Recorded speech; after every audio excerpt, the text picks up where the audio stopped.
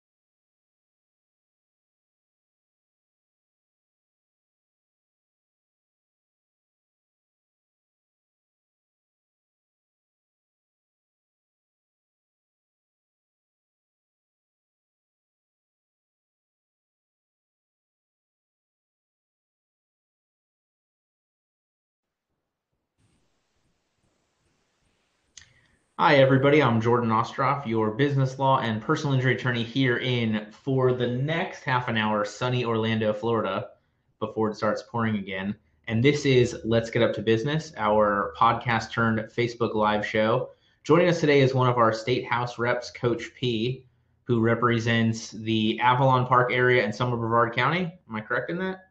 Kind of. I have Lake Nona as well, and Okay. that whole swath of Southeast Orange County. And then once I get to Avalon, I have all of East Orange County. So from Osceola to Seminole County border. Gotcha. Okay. So even more constituents than I expected. And he's going to talk to us about a lot of the economic stuff that's coming up from COVID, some of the budgets, and everything along those lines. So it'll be some really helpful and interesting information for our business owners and our fellow attorney listeners here in Central Florida, and I guess really throughout Florida. So I'm not going to do a pitch at the beginning because I think we have too esteemed of a guest for me to talk that much longer. So take us away, Coach P. Thank you, Jordan. So I think probably the most appropriate thing to talk about is what our budget's going to look like currently, because what the money we're spending now is money that we're currently generating as well. And the money that, or the revenue that we're going to generate over the next couple of years, or the lack thereof of revenue because of the pandemic. And those of us here in Central Florida have been hit the hardest. So Osceola has the highest unemployment rate in the state, and Orange County has the second highest unemployment rate in the state. So we are the epicenter of the loss of jobs because of the pandemic here in Central Florida. So we had our chief economist, Amy Baker, presented to us, I would say probably about 3 or 4 weeks ago, and kind of gave us an update at where we were and the projections of where they think we will be.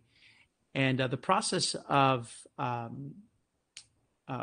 crunching all those numbers isn't something that's just done by her staff and her office, but they take a look. They get consultation from national organizations, other companies out there, and they compare their results to try to get the best. It's the most compact and most efficient analysis of budget projections for the state of Florida. So the good news is we, between the money that we were able to put away during the last session, we put away about just over $300 million in the event that we got hit hard economically by COVID, which we did. In addition to that, there was another about $200 to $300 million of spending that was vetoed by the governor, which was a good thing. If you were on the veto list, then not so good. But for the overall health, the economic health of our state, it was very good, because that gives us, around $600 million to offset the losses that we got in those last couple of quarters of the fiscal year. And so just to jump in for a second, so one of the ones that hits close to home for us is we were supposed to get new judges this year for Orange County. And so what the governor did that I thought was really awesome was he vetoed the funding for the judges, but not the actual positions. So that makes it a lot easier for us to get those judges once we're not running such a shortfall. And I thought that was a very interesting and, extra awesome decision in a terrible situation.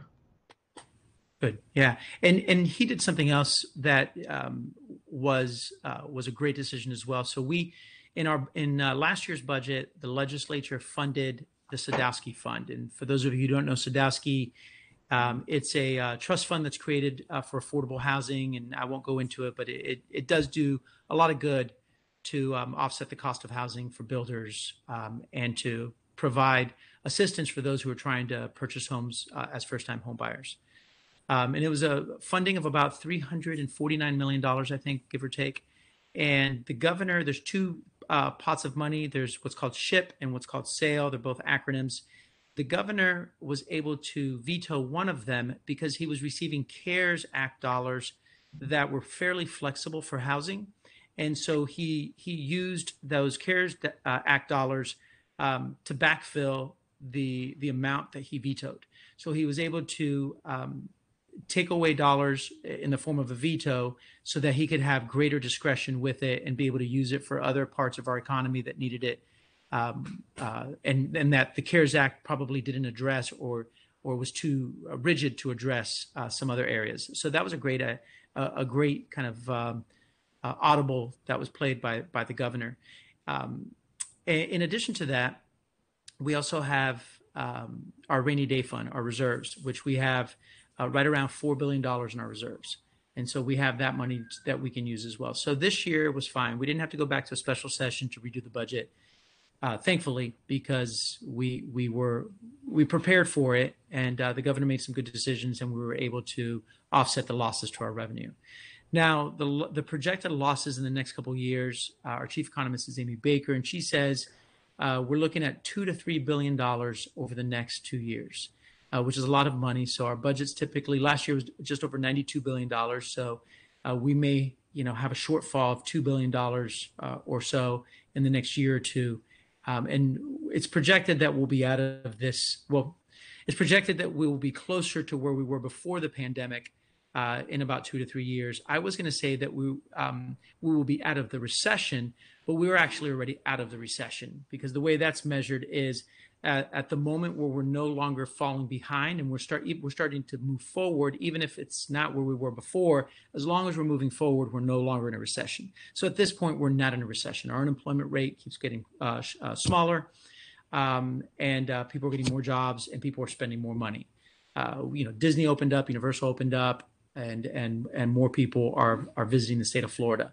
But that's one of the reasons why, obviously, Central Florida has been hit the hardest, because our tourism industry has been hit the hardest. So when you talk about this $2 billion deficit, is that including what we have in reserve to put towards it, or that's not including that? It's not including that. And so there are rules to our reserve dollars, and I'm not an expert at it, but what I do know is that there has to be something that, so the reserves are used in the event like a hurricane hits, the pandemic hit. We could have used the reserve dollars during the pandemic. I'm not so sure we can use the reserve dollars a year from now or 2 years from now, unless a natural disaster occurs, and that's where we pull the money from. So the reserves are in there, not for us to use whenever we want to, but there's certain things that trigger the reserve, and we have to have that trigger in order to be able to use it.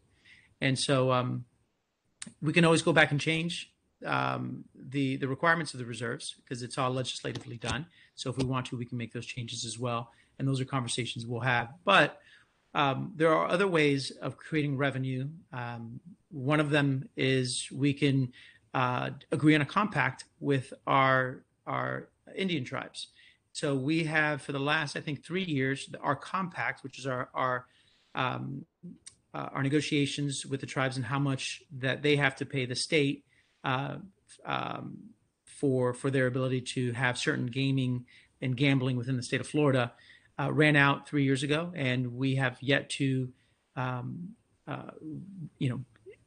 come into an agreement as to what that amount will be. So they haven't paid anything over the last 3 years, but usually it's about $300 million that we're leaving on the table. So we can generate an additional $300 million just by signing a compact with our Native American tribes. We can get another $300 to $400 million just by allowing for any internet sales to be taxed for a company that's outside the state of Florida, which we are the only state in the country that does not levy that tax for the sale of anything that's purchased on the internet. And so that's been a policy debate since I got elected. I remember when I ran for office, learning about that and supporting it. And so we're able to, hopefully that's something that'll move forward this year. It was sponsored by a Republican lawmaker last year, which is a good sign. And there was broad support for it, a lot of co-sponsors on either side of the aisle. And we'll see how the Speaker of the House and the Senate President this year feel about that. But seeing that we have a pretty tough crunch for dollars, it might be something I would imagine that will be on the table as far as options to generate more revenue. Yeah, it's interesting because I know, when this first took place, Florida stepped in faster than the PPP loans or the EIDLs with a lot of that state support. And everybody was talking about that's because of our experience with hurricanes and just having to have that, disaster relief assistance on a pretty quick turnaround, which obviously then from a federal level, there's just no way that the SBA or any of those organizations would be ready for the entire country all at once, regardless of how good they are at it. But it's been interesting to see Florida's, our ability to pivot a little bit better than most other states because we're used to hurricanes, for better or worse. So what other, so I guess let me flip this question. So how is this going to impact our average Central Florida business owner? I mean, what do we have to look forward to or not look forward to over the next couple of years based upon the information that you're getting from Tallahassee? So the biggest impact on the Central Florida business isn't going to be because of decisions we make in Tallahassee. It's going to be on how quickly we can get past the pandemic. Consumer confidence is what drives people to, pick up their family, purchase, plane tickets to fly to Orlando and spend a week visiting our theme parks and our beaches. And, whether they're flying in or driving in, they have to feel confident that their family's health is going to be safe when they come here. And I'm not so sure that our country is at that point just yet. And we'll get there, I believe, as soon as that there's a viable vaccine that can be distributed to the majority of Americans, and as soon as the majority of Americans are willing to take that vaccine.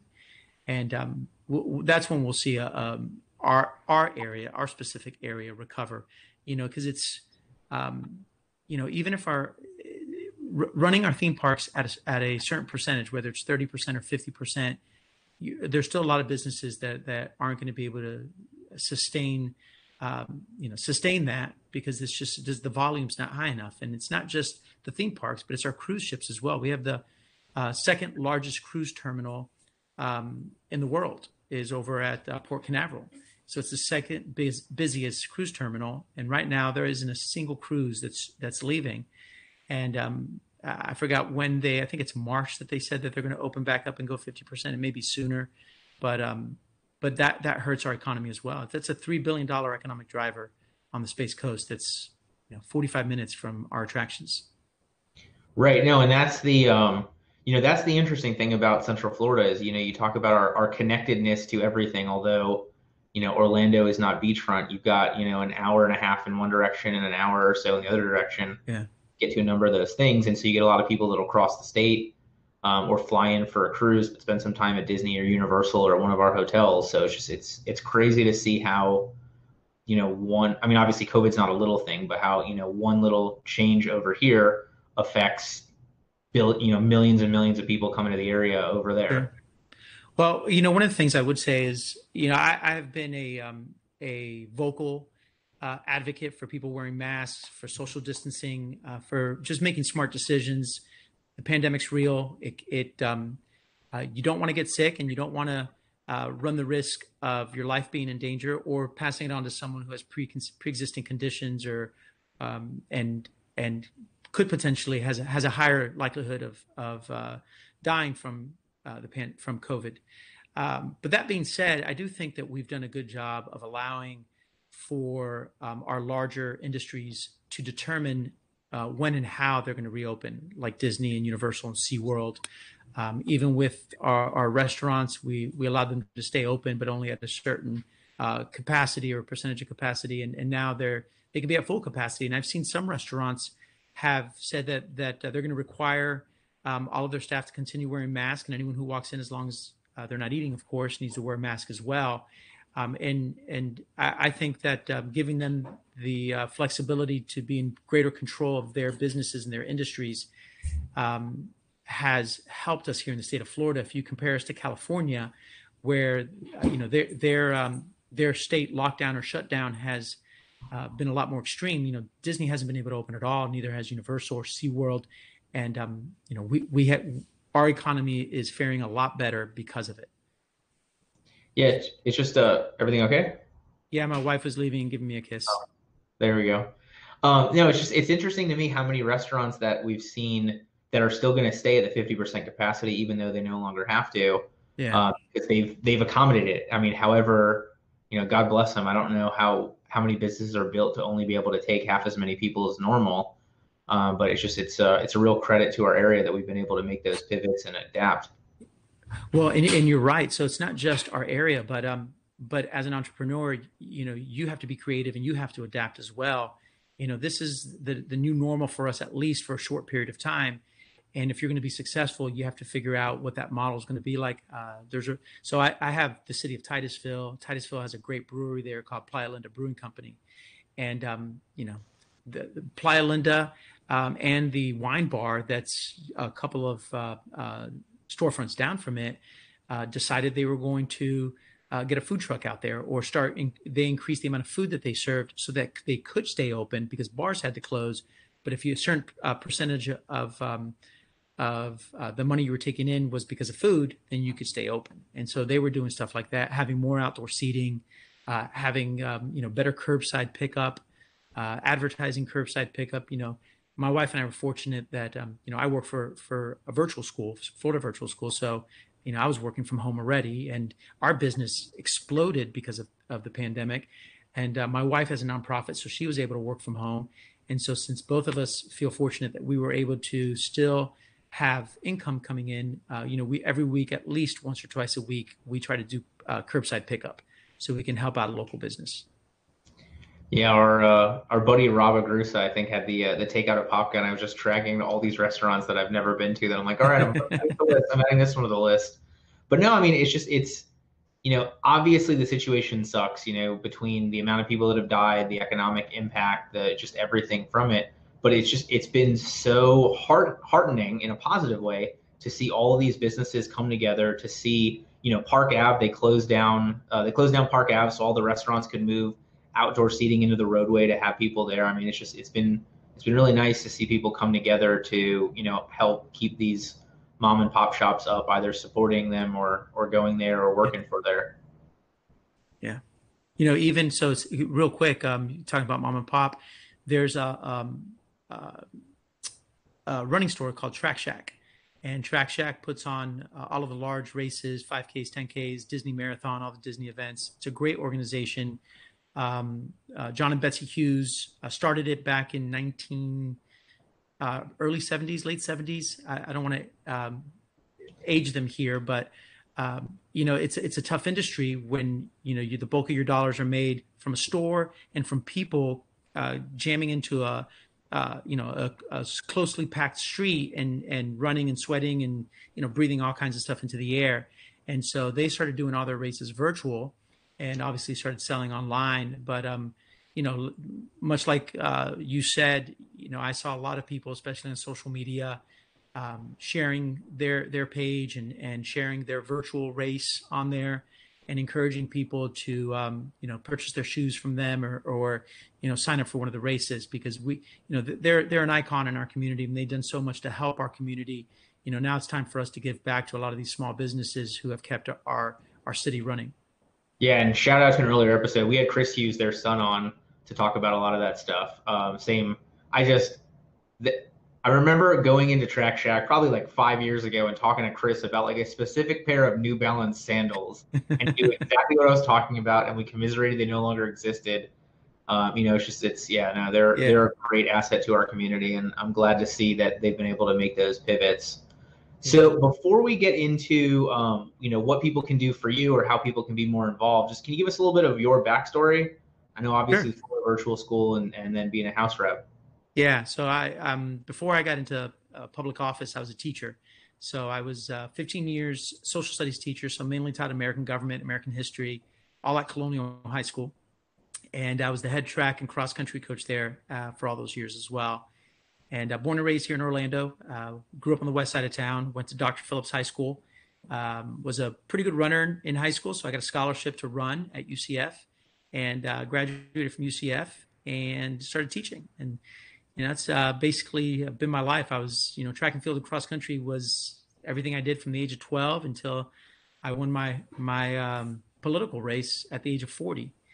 And it's been an interesting experience. I never thought I'd be out of teaching and coaching, but this, I always feel that God puts you where you need to be, or where He wants you to be, to do things for a certain reason. And I wanted to make the most out of my time in the legislature. I'm going into my last term. So I've served 3 terms, and we're term limited at 4. And, proud of a lot of the things that I've been able to do. Some of them are bills that I've passed. Some of them are just bills that I was able to keep from passing or keep from surfacing, because, they probably weren't in the best interest of our communities. Married to a wonderful wife who runs a nonprofit, and we have 2 girls, a 20-month-old and a 12-year-old. So in your twilight term, in your final term, in your I'll keep the curse words to myself. I had a couple of judges have some really good lines about what you can get away with at the end. Any last minute goals you're trying to make sure you accomplish, or is it just COVID thrown everything for such a crazy loop that it's different? Yeah, no, there's still a lot of policy issues. Trying to bring money back into the community is going to be tougher. There's, I represent, I know I've said it before, but the city of Titusville, we sit along the Indian River Lagoon, and I wanted to do something impactful. We try to get money in the budget every year that goes towards the lagoon. I always tell people every year we spend at least $100 million on the lagoon, minimum, because we have the National Estuary Program, so the NEP, which the Indian River Lagoon is, gets funding through the DEP of the state of Florida. The St. John's Water Management District has funding just for the lagoon. We have different bills that are focused on water quality that go to the lagoon. And then each individual member that serves along the lagoon, and that's 5 counties. So that's like 15 of us, I think, maybe 16 of us. We all have personal projects that we fund for the lagoon. So the lagoon is getting a lot of money, even though it's if you've been fishing there for a long time or vacationing out there, going to the beach over at Playa Linda or Cocoa or Satellite, wherever you go, you may think differently just because, we still have fish kills and we still have brown algae, but it's not because of a lack of resources that we're pouring into it. There's a lot more that goes into water quality than just money that's poured into it. But that would have been one of the pet projects that I would have worked with the city of Titusville to do something significant that would have impacted the northern part of the lagoon where Titusville's at. But I'm not so sure that I'm going to get an opportunity to do that. As far as policy, being a teacher, a lot of the policy that I'm focused on is for public education. And so there's a couple of things that I still want to get accomplished in education. We had a great year last year, being able to have the highest increase in teacher salaries, or money that goes towards teacher salaries, because this still has to be negotiated between the union and the district. But we allocated an additional $500 million for teacher salaries, in addition to the $300 million that typically goes to teacher salaries on an annual basis. Do want to get some stuff done in healthcare.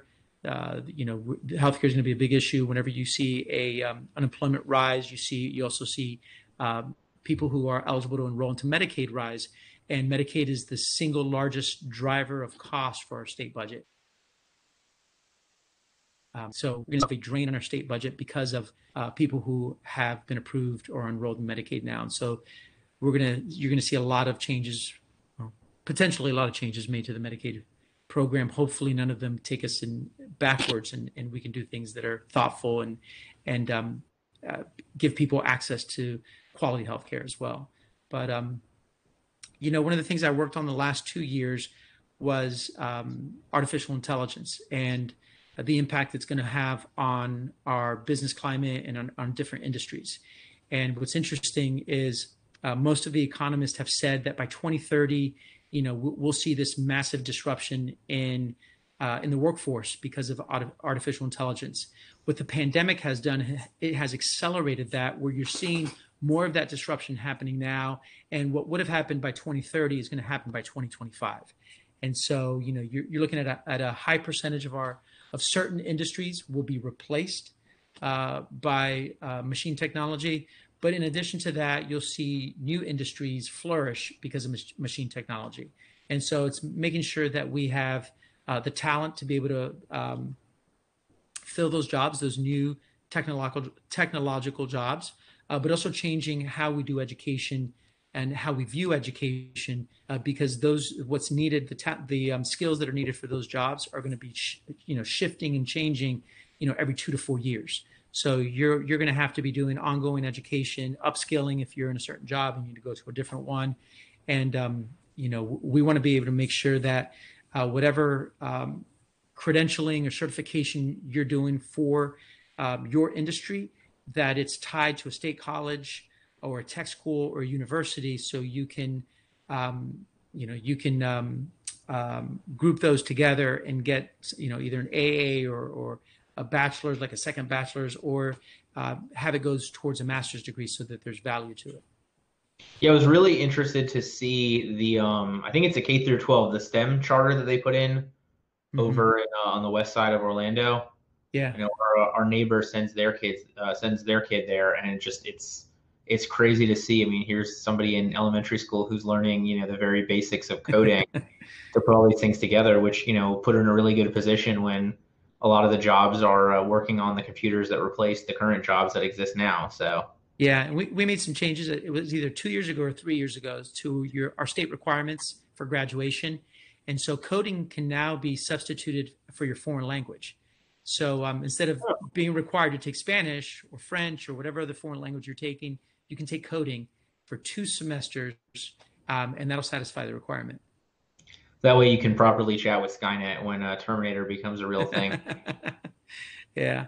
Hey, so speaking of which, there's Orange County, and Lockheed Martin partnered with Orange County, gosh, I don't know how many years back, but Lockheed granted them $2.3 million to put a curriculum called Project Lead the Way into every school in Orange County, K through 12. And it's a project-based STEM curriculum that's in each of those science classes, and it's amazing. I'm not just saying it because I was a teacher in Orange County, but Orange County does a lot of great things. And there's, like you said, to the credit of that STEM charter, that STEM magnet or charter school that they created, it's they have some pretty innovative things in Orange County for our students. So as we get towards the end of our chat today, I want to flip the question. What can we do for you? How can we stay in touch? What involvement can we do to help you achieve some of these goals for your last term? Sure. What can we do? So the one thing I would suggest to everyone is look up who your state representative is and who your state senator is, and try to develop a relationship with them, positive one, hopefully. And reach out to them, and once we get past COVID, or even now, I mean, some people are taking meetings. They're not as reluctant as some of us are, but schedule coffee with them, and just sit down and maybe bring some issues that are relevant to what you're doing. Whenever I met with an attorney over the last couple of years, it was always about not having enough judges in our courts here in Central Florida. And I know I think we had a business court at one point, and then we lost it because we didn't have enough judges, and we had to redirect that judge somewhere else. And so, I'm sorry. It's back now. Yeah. So my point is, reach out to your elected official, have a relationship with them, because I know, at least for myself, and I know there are other colleagues that feel the same way I do. I may know a lot about education, but even with education, I reach out to people who are in admin, so I can have a different perspective on education. But I definitely want to hear from everyone. You never know when I might pick up the phone and say, "Hey, I have to vote on a bill that's making changes to criminal law," and I reach out to I just I struck a great relationship with a criminal attorney, defense attorney, and I call them on the phone because I want to make the right choice. And just reading the staff analysis, I might as well be reading something in Mandarin Chinese. I'm probably not going to understand it. So having that relationship is key, because it allows someone in my position to make a better decision. So reach out to whoever your elected official is and have that relationship. I like it. And I like the, hopefully it's a positive one, because I can imagine the amount of I'm sure you get ridiculous hate mail that is like, oh my God, Trump just did this, or Rick Scott just did that, or whatever. And you're like, that's not my thing. I have no say. Hey, listen. And because I'm a Republican, they clump me into whatever the top of the ticket does. So I'll get emails that say you're going to hell, you're a murderer, you're a killer. It could be, it's the most random things. But you know what I do? If whether you send me something positive or negative, if your phone number's on there, you're getting a phone call from me. So if you were talking tough in an email and the phone number's on there, you get a phone call from me, and I'll call you back until I get you. So voicemail is not good enough for me. I want to talk to that person. And you'd be surprised how many people's tune and tone change when they're talking to you on the phone. Well, because you show that you care. I mean, I think so many of us look at our elected officials as these, faceless people that are supposed to represent us, but don't ever reach out. And then obviously, you and a lot of your colleagues are just so much better at it than I expect, just because of the millions of things you're doing, plus having another job, plus having a family, plus everything else. So yeah. So I'll let you know. I had double booked 1:00 today. I had this meeting, and then the CEO of our company wanted to meet with me at 1:00 today, and I pushed his meeting till Friday so I can meet with you guys. Hey, I appreciate it. All right. So anything else that you want to make sure we cover? I mean, obviously you're a wealth of knowledge. You get tapped into the economic pulse from an elected official side, but anything else that you want to make sure we talk about? Politics is so divisive now, and hopefully it's not, permeating into our communities, and neighbors are reluctant to speak to each other, or, if you mention one candidate or the other, you get dirty looks, or worse, someone gets in an argument with you. So to me, the most important thing is just kind of, be open-minded, be kinder. I know our national politics is a huge shit show right now. But that's not the way it is in all levels of politics, and our communities shouldn't be like that. And we shouldn't have those relationships with our neighbors. So, just try to be kinder to each other. All right. And then are you on the ballot this year? I am on the ballot. I'm on the ballot every 2 years. Every 2. Okay. I remember waving signs with you and a lot of your other sign waivers 2 years ago. And everybody was super nice. And it was amazing to me. You had, UCF students who knew everything about you and everything about your position. Well, it wasn't just like, you guys didn't just go on a campus and hire somebody to wave a sign. Like, these people were truly, Coach P advocates. Yeah. So, all right. Well, good. Best of luck. Thank you. Ballots are out now. So if you have an at-home ballot and you're in the district in that area, the west side or the east side of Orange County, into Titusville, Brevard, please go ahead and log a vote for Coach Bay. Thank you. All right. Thank you so much. Yep. You guys have a great day. You too.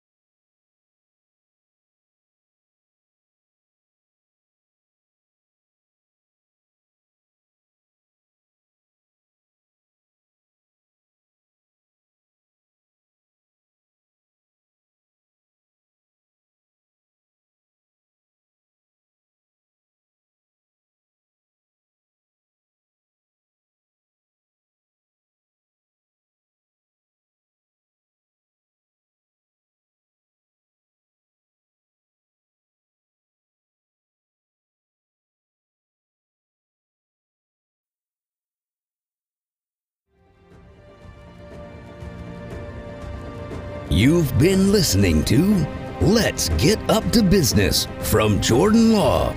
We hope you've enjoyed the podcast and would consider sharing the show. We would also love an honest 5-star review through iTunes, Spotify, Stitcher, or whatever podcatcher you use. If you are interested in being a guest of the podcast, please contact producer Mark through email at mark@jordanlawfl.com. Use the subject line Podcast Guest in your email. Thank you. We look forward to speaking to you again soon.